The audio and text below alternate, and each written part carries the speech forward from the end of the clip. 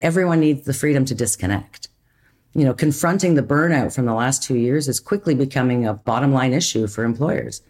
And there's no one size fits all remedy. Flexibility looks different for everyone. Welcome to Speaking of Business, conversations with Canadian innovators, entrepreneurs, and business leaders. I'm Goldie Hyder, President and CEO of the Business Council of Canada. I've said it so many times in the past couple of years, the COVID-19 pandemic has led to an acceleration of change. Just think about how quickly we adopted digital technology over the past 2 years. We changed the way we work, the way we do business, the way we interact with each other. And even though we are, and I say this thankfully, no longer locked down in our homes, the digital transformation is here to stay. Marianne Ewell has a unique perspective on that transformation because she is the president and CEO of HP Canada, and she spent decades in the technology sector. As a leader, she's not only focused on cutting-edge innovation, but also on mentorship, corporate culture, and supporting employees during a time of rapid change. Welcome to the podcast, Marianne. Hey, Goldie. Thank you very much for having me. Well, it's so good to have you here. In this introduction, I talked about acceleration of change, and I want to start there because it's probably the most common thing I've heard from, CEOs across this country is the pace of change. But from your vantage point, I'm wondering, what did it look like in real terms? Well, for certain, the pandemic accelerated change. At HP, we saw the rapid adoption of technology to help Canadian businesses and public sector survive, maintain, and even thrive during those very unpredictable circumstances. I was on vacation in the Caribbean the week prior to everything being shut down in Canada. And like you, I often work remotely because of travel and whatnot. But that vacation was my T-0 to working remotely for the next 2 years. So while on vacation, I worked with my team on closing the HP Canada offices, ensuring our employees were safe, that our business continuity and resilient plans were executed so that we could continue to serve our customers and partners. And at the same time, I'm also taking urgent calls from the Caribbean from many Canadian leaders in business and public sector who needed assurances about securing HP PC and print technology for their workers who would be working from home imminently, as well as how do we deal with and help with the need now for kids learning from home. And then in mere days, we were all working and learning from home. So alongside this accelerated shift to hybrid workforce, it meant an accelerated surge in cyber attacks, putting digital assets at risk. And I'm sure you've seen the stats, Goldie. A quarter of Canadian businesses say they have been a victim of cyber attack in 2021. So this new thinking is now required where organizations continue to remain competitive post-pandemic as they continue to be flexible, open to change, and rethink how we work needs a new approach to security. And the pandemic, presented many, many challenges. And I was super impressed with the resiliency of business and public sector across our country as they continued to power the Canadian economy forward. Well, you talked about challenges, and one of the things I wanted to pick up on, because there's a lot that you said there that I think we can unpack over the course of this podcast. But just tell me, as a leader, what was the greatest challenge for you personally over the last 2 years? As a leader, the biggest challenge was leading an organization through a pandemic. That's been the biggest challenge. And it just further reinforced some of my beliefs around strength and creativity can triumph over any challenge. And Goldie, I spent some time reflecting, knowing that you'd probably ask some questions about the challenges of the pandemic. And I thought about, things that I've learned over the last couple of years. And there are 3 key lessons that stand out for me. Leading with BEST, B-E-S-T. I put authenticity at the center of everything I do. And you know me, and my team knows me. And they know that I talk about being my best. It's an acronym and a mantra that I created a long, long time ago. Better every single time. Where whatever you do, myself, my team, whatever you do it marginally better every single time you do it. And those daily, momentary, incremental improvements will produce significant improvements over the course of time. And that applies to my ever-evolving authentic self.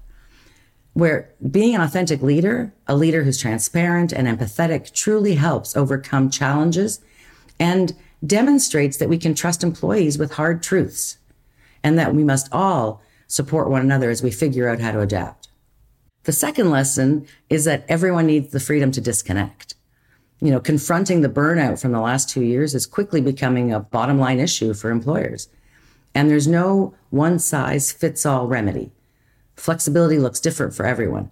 So finding that right solution that balances the organization's performance needs with the needs of employees requires understanding, empathy, and support from leaders and teammates. So it's essential, it was and it is, that we develop excellent policies and practices that accommodate employees' needs without restricting their career opportunities. And thirdly, to celebrate creativity and partnerships. Without the access to the same broader range of resources we had in non-pandemic times, we've had to overcome business challenges, big and small, by harnessing the creativity of our teams and partners.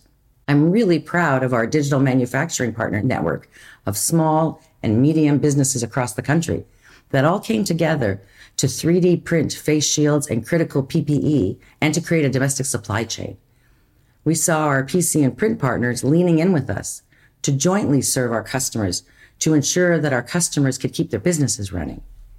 And we paid it forward with donations of PCs and printers to help students, families, and communities. All these efforts demonstrate how creativity and partnerships can build innovative, sustainable, and agile solutions. I, first of all, love the BEST acronym. That's one of the coolest acronyms I've heard. Better every single time. I will be shamelessly borrowing and plagiarizing that one. Right, starting at home. I hope my girls are listening. Let's start there because that's about culture, right? Ultimately, this is about culture. Can you get that culture without having the collaboration that human interaction brings in a non-technologically based way, like the need to come to office? Is that possible? It's possible. It's just more challenging. Right? We've all made it possible over the last 2 years with all the different video tools that we have. But there is something that's missed. Goldie, and I think about that relative to the business council meetings, where we've had great meetings that you've hosted and we've had great speakers, but that banter and those relationships that I've cultivated and abilities to collaborate when we're grabbing a coffee or walking down a hallway with all the various people doesn't exist the same way anymore. You can't just have that side conversation with someone. So, I think the answer on this, and everyone's arrived there, is this hybrid workforce environment. We will be working from home and we'll be working in the office because we still need that human connection. We still need that ability to collaborate to solve problems, but we also need that human connection because we're social animals. So to be able to see someone in the office that you haven't seen, to be able to just connect, that sparks a better mental health, better well-being, and it also sparks creativity and conversation to solve in a different kind of way.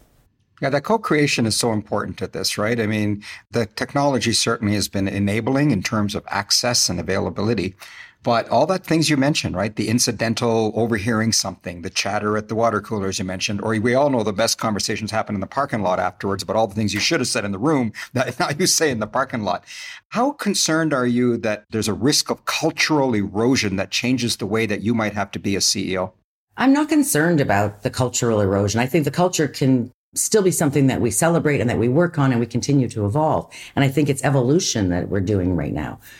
Employees have a requirement. The data shows that everybody wants some sort of a hybrid work. No one wants to go to the office full time. Employers want people to come to the office for all the reasons we just mentioned about developing a culture.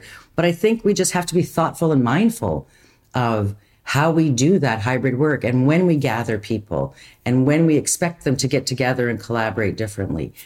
And, how do we ensure that we're engaging with people when we're on video calls?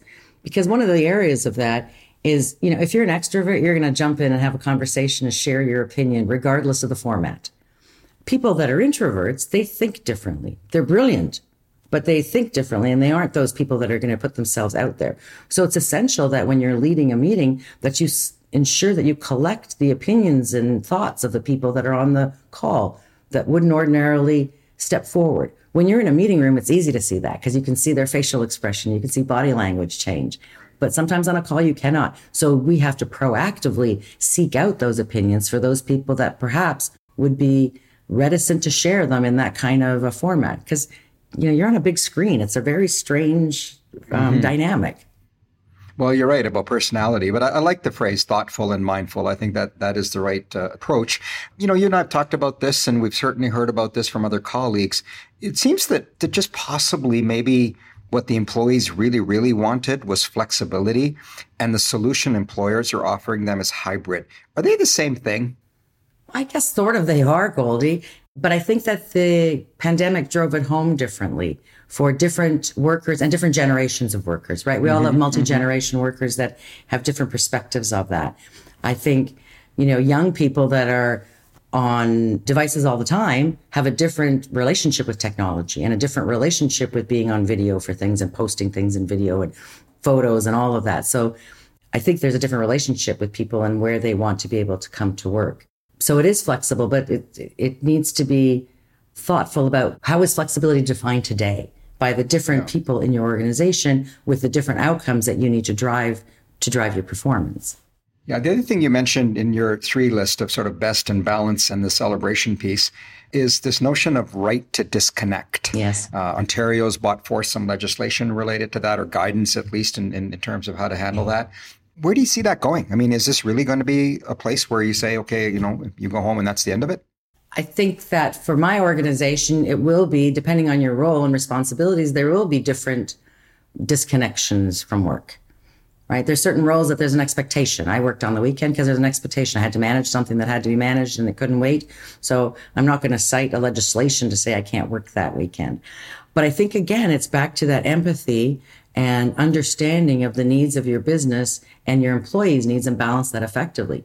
Even during the pandemic with all the video calls, I told my team, not every call needs to be a video call. Video calls are daunting. And I, like you, Goldie, we have the luxury. I have an office in my home. I'm set up. I have some privilege. There are employees, though, that are individual contributors earlier in their career that may be working from their kitchen table. And they've got their kids learning from that kitchen table because it's a 2-bedroom apartment. We've all seen that, haven't we? Yeah, we've all seen that, haven't we? Right? So it's really invasive now to have a meeting with these individuals and expect them to be on video when their whole family's around this kitchen table that is the center of where all the work happens, and walk into their house. So, we have to be conscious of that, and we have to prepare our employees. So if there's an absolute time where you need them to be in the office or you need them to be on a video call, let them know in advance of that so that they can prepare themselves. Because people will then stage their bedroom or stage their kitchen or shush their family or take their dog outside or whatever they need to do in order to feel comfortable and confident that they're representing their best self.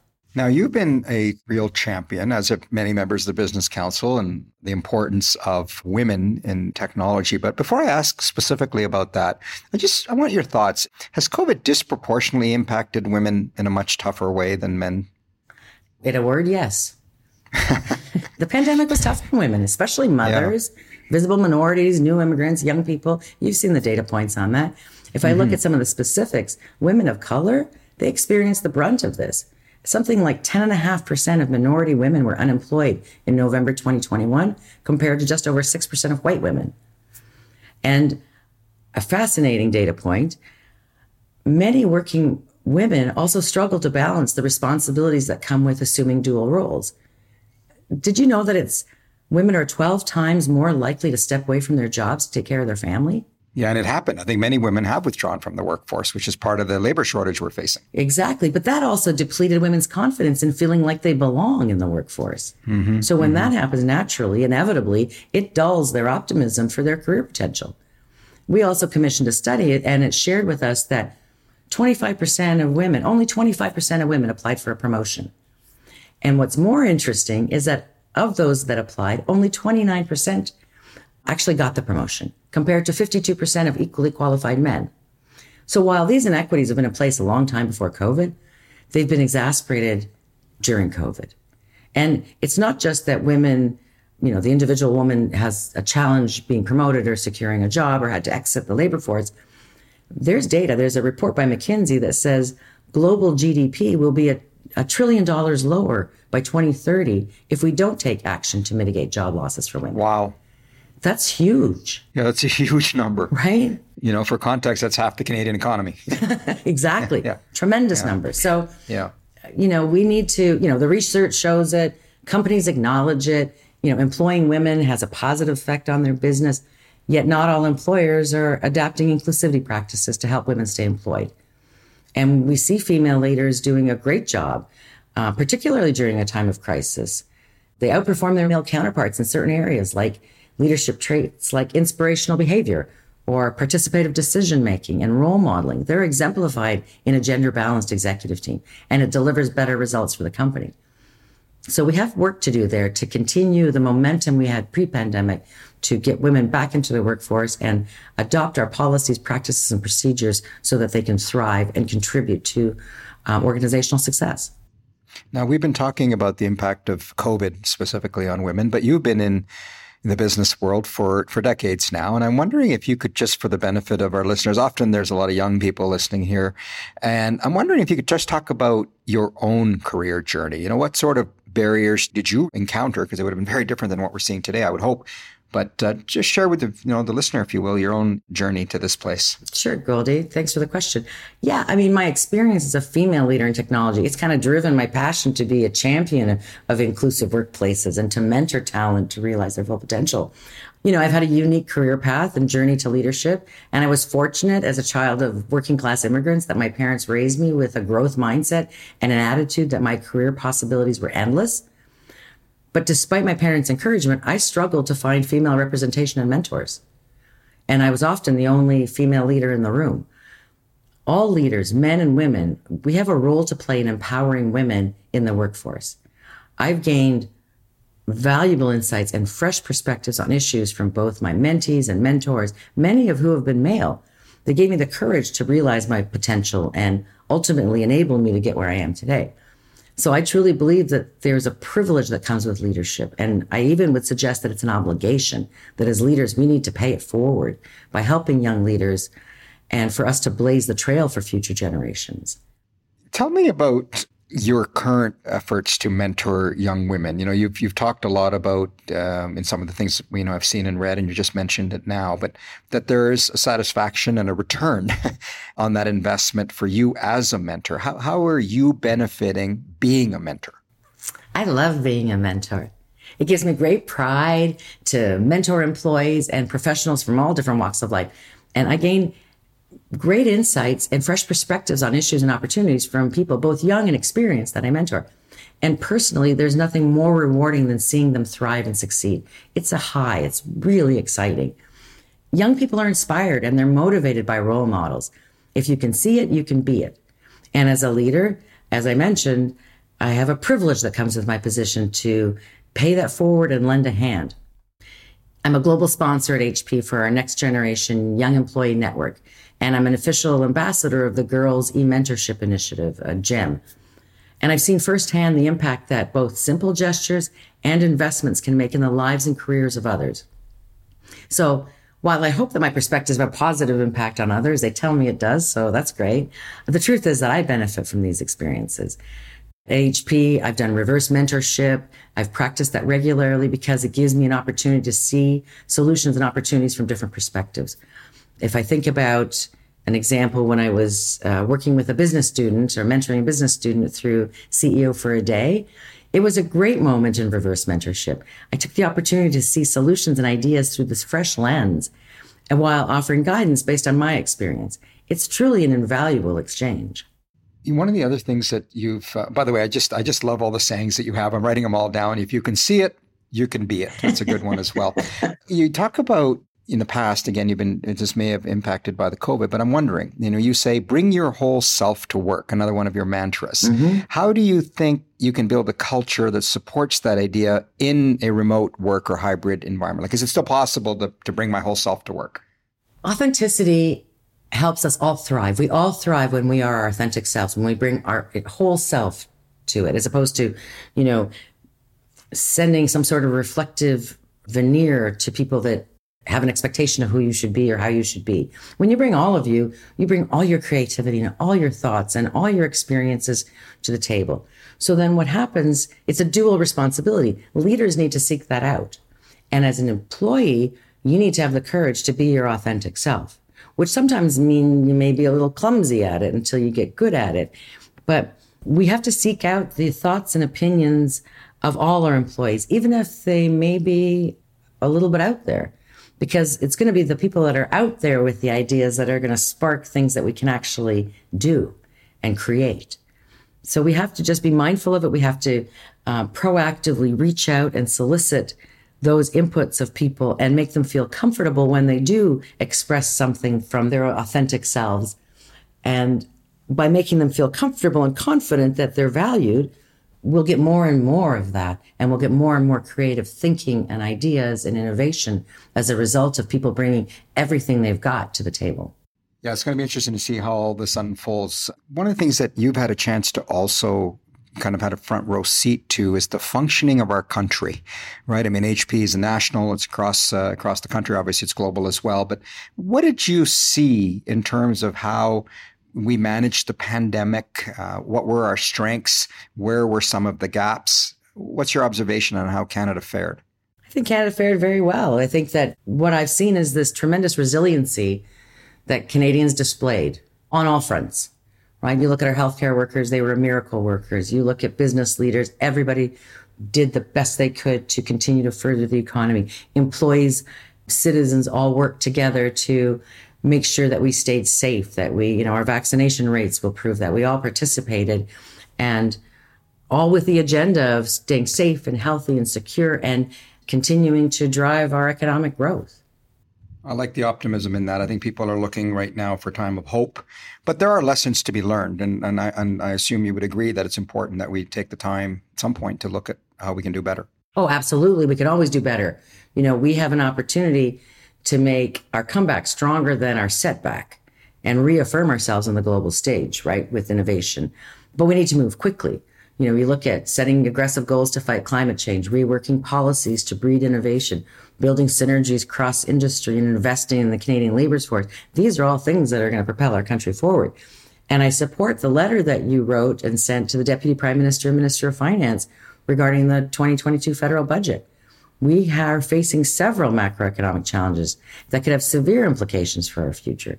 But we need to prioritize actions around creating an improved environment for business investment, enhancing our labor force, developing an industrial strategy powered by innovation, supporting the government's greenhouse gas emissions goals, committing to fiscal sustainability. All this will enable us to recover and, in tandem, make meaningful change. One of the items that you mentioned there, Marianne, and it's probably the thing I hear the most from CEOs across the country, is talent and workforce and labor shortages and so forth. How are you finding the market? How are you finding your situation there? And how is it that you think we can compete with really mobility of labor now has never been greater than it is today? You're absolutely right. It's a very interesting time in the labor market.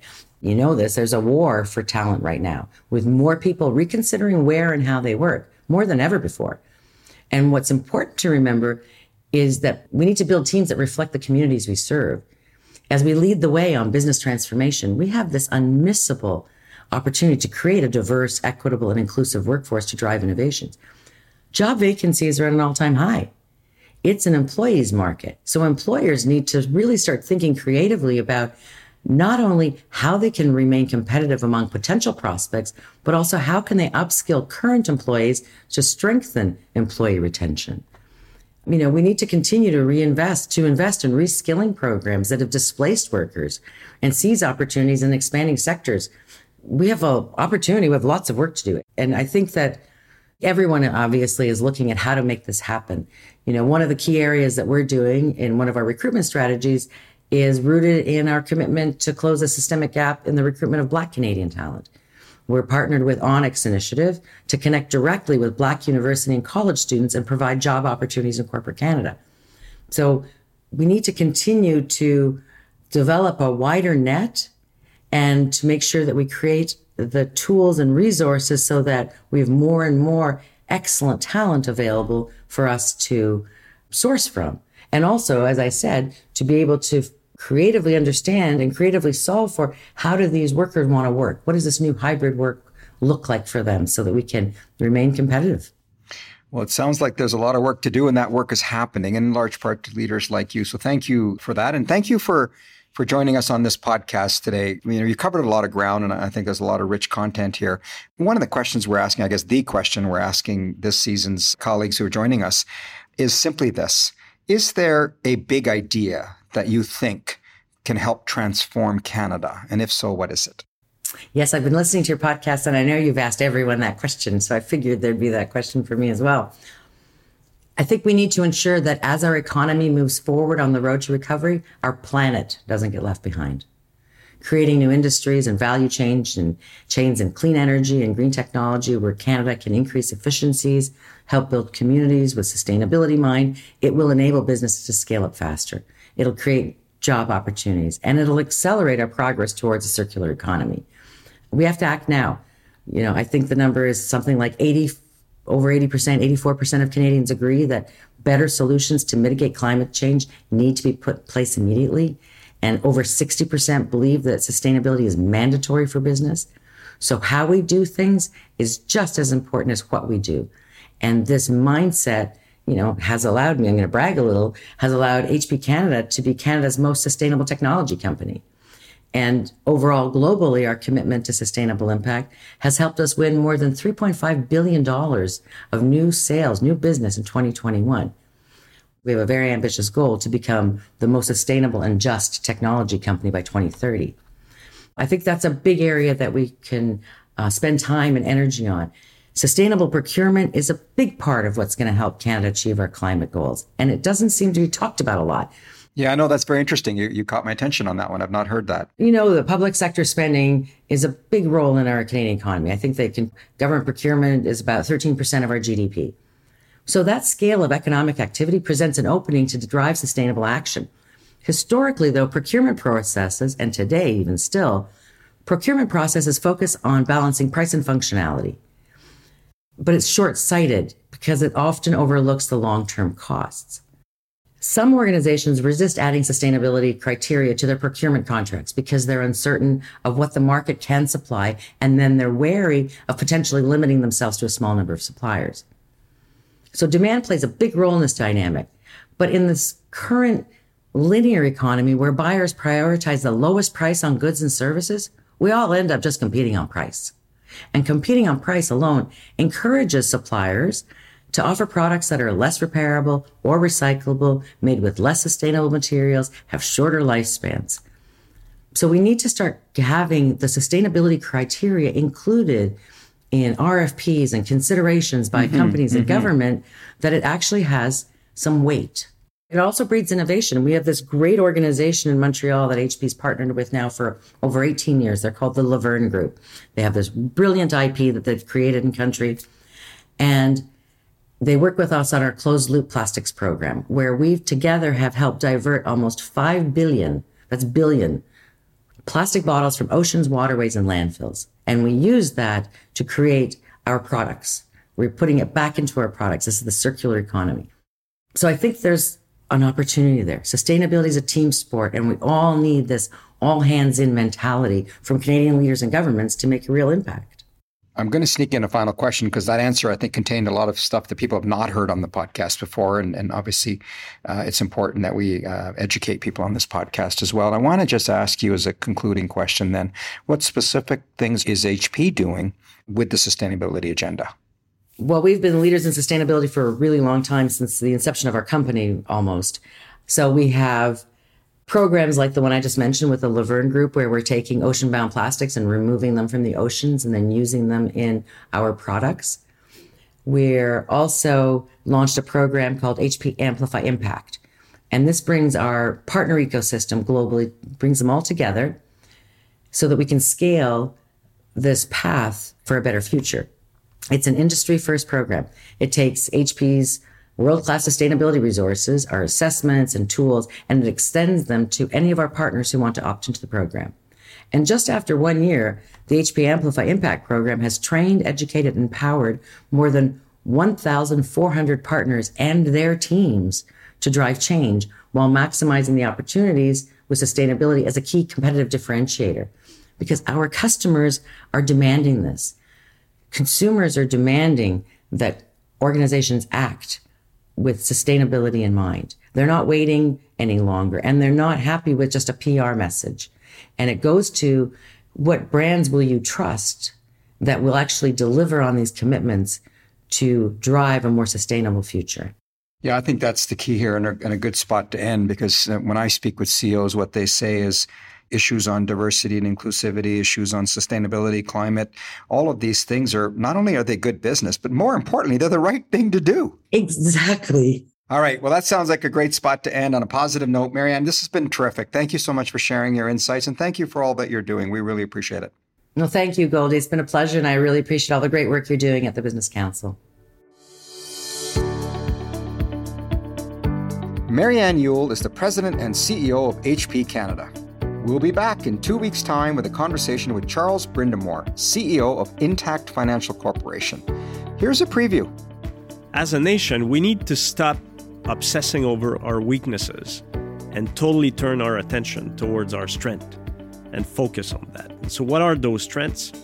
Labor, energy, and resources. And I would say the big idea would be to make Canada the uncontested leader in clean energy. We can do it. We totally can do it.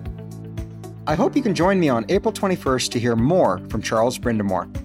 If you've been enjoying our Speaking of Business conversations, please give us a review on your favorite podcast platform. And remember to subscribe. Search for Speaking of Business wherever you get your podcasts, or simply go to our website at thebusinesscouncil.ca. Yes, it's thebusinesscouncil.ca. Until next time, I'm Goldie Hyder. Thanks for joining us.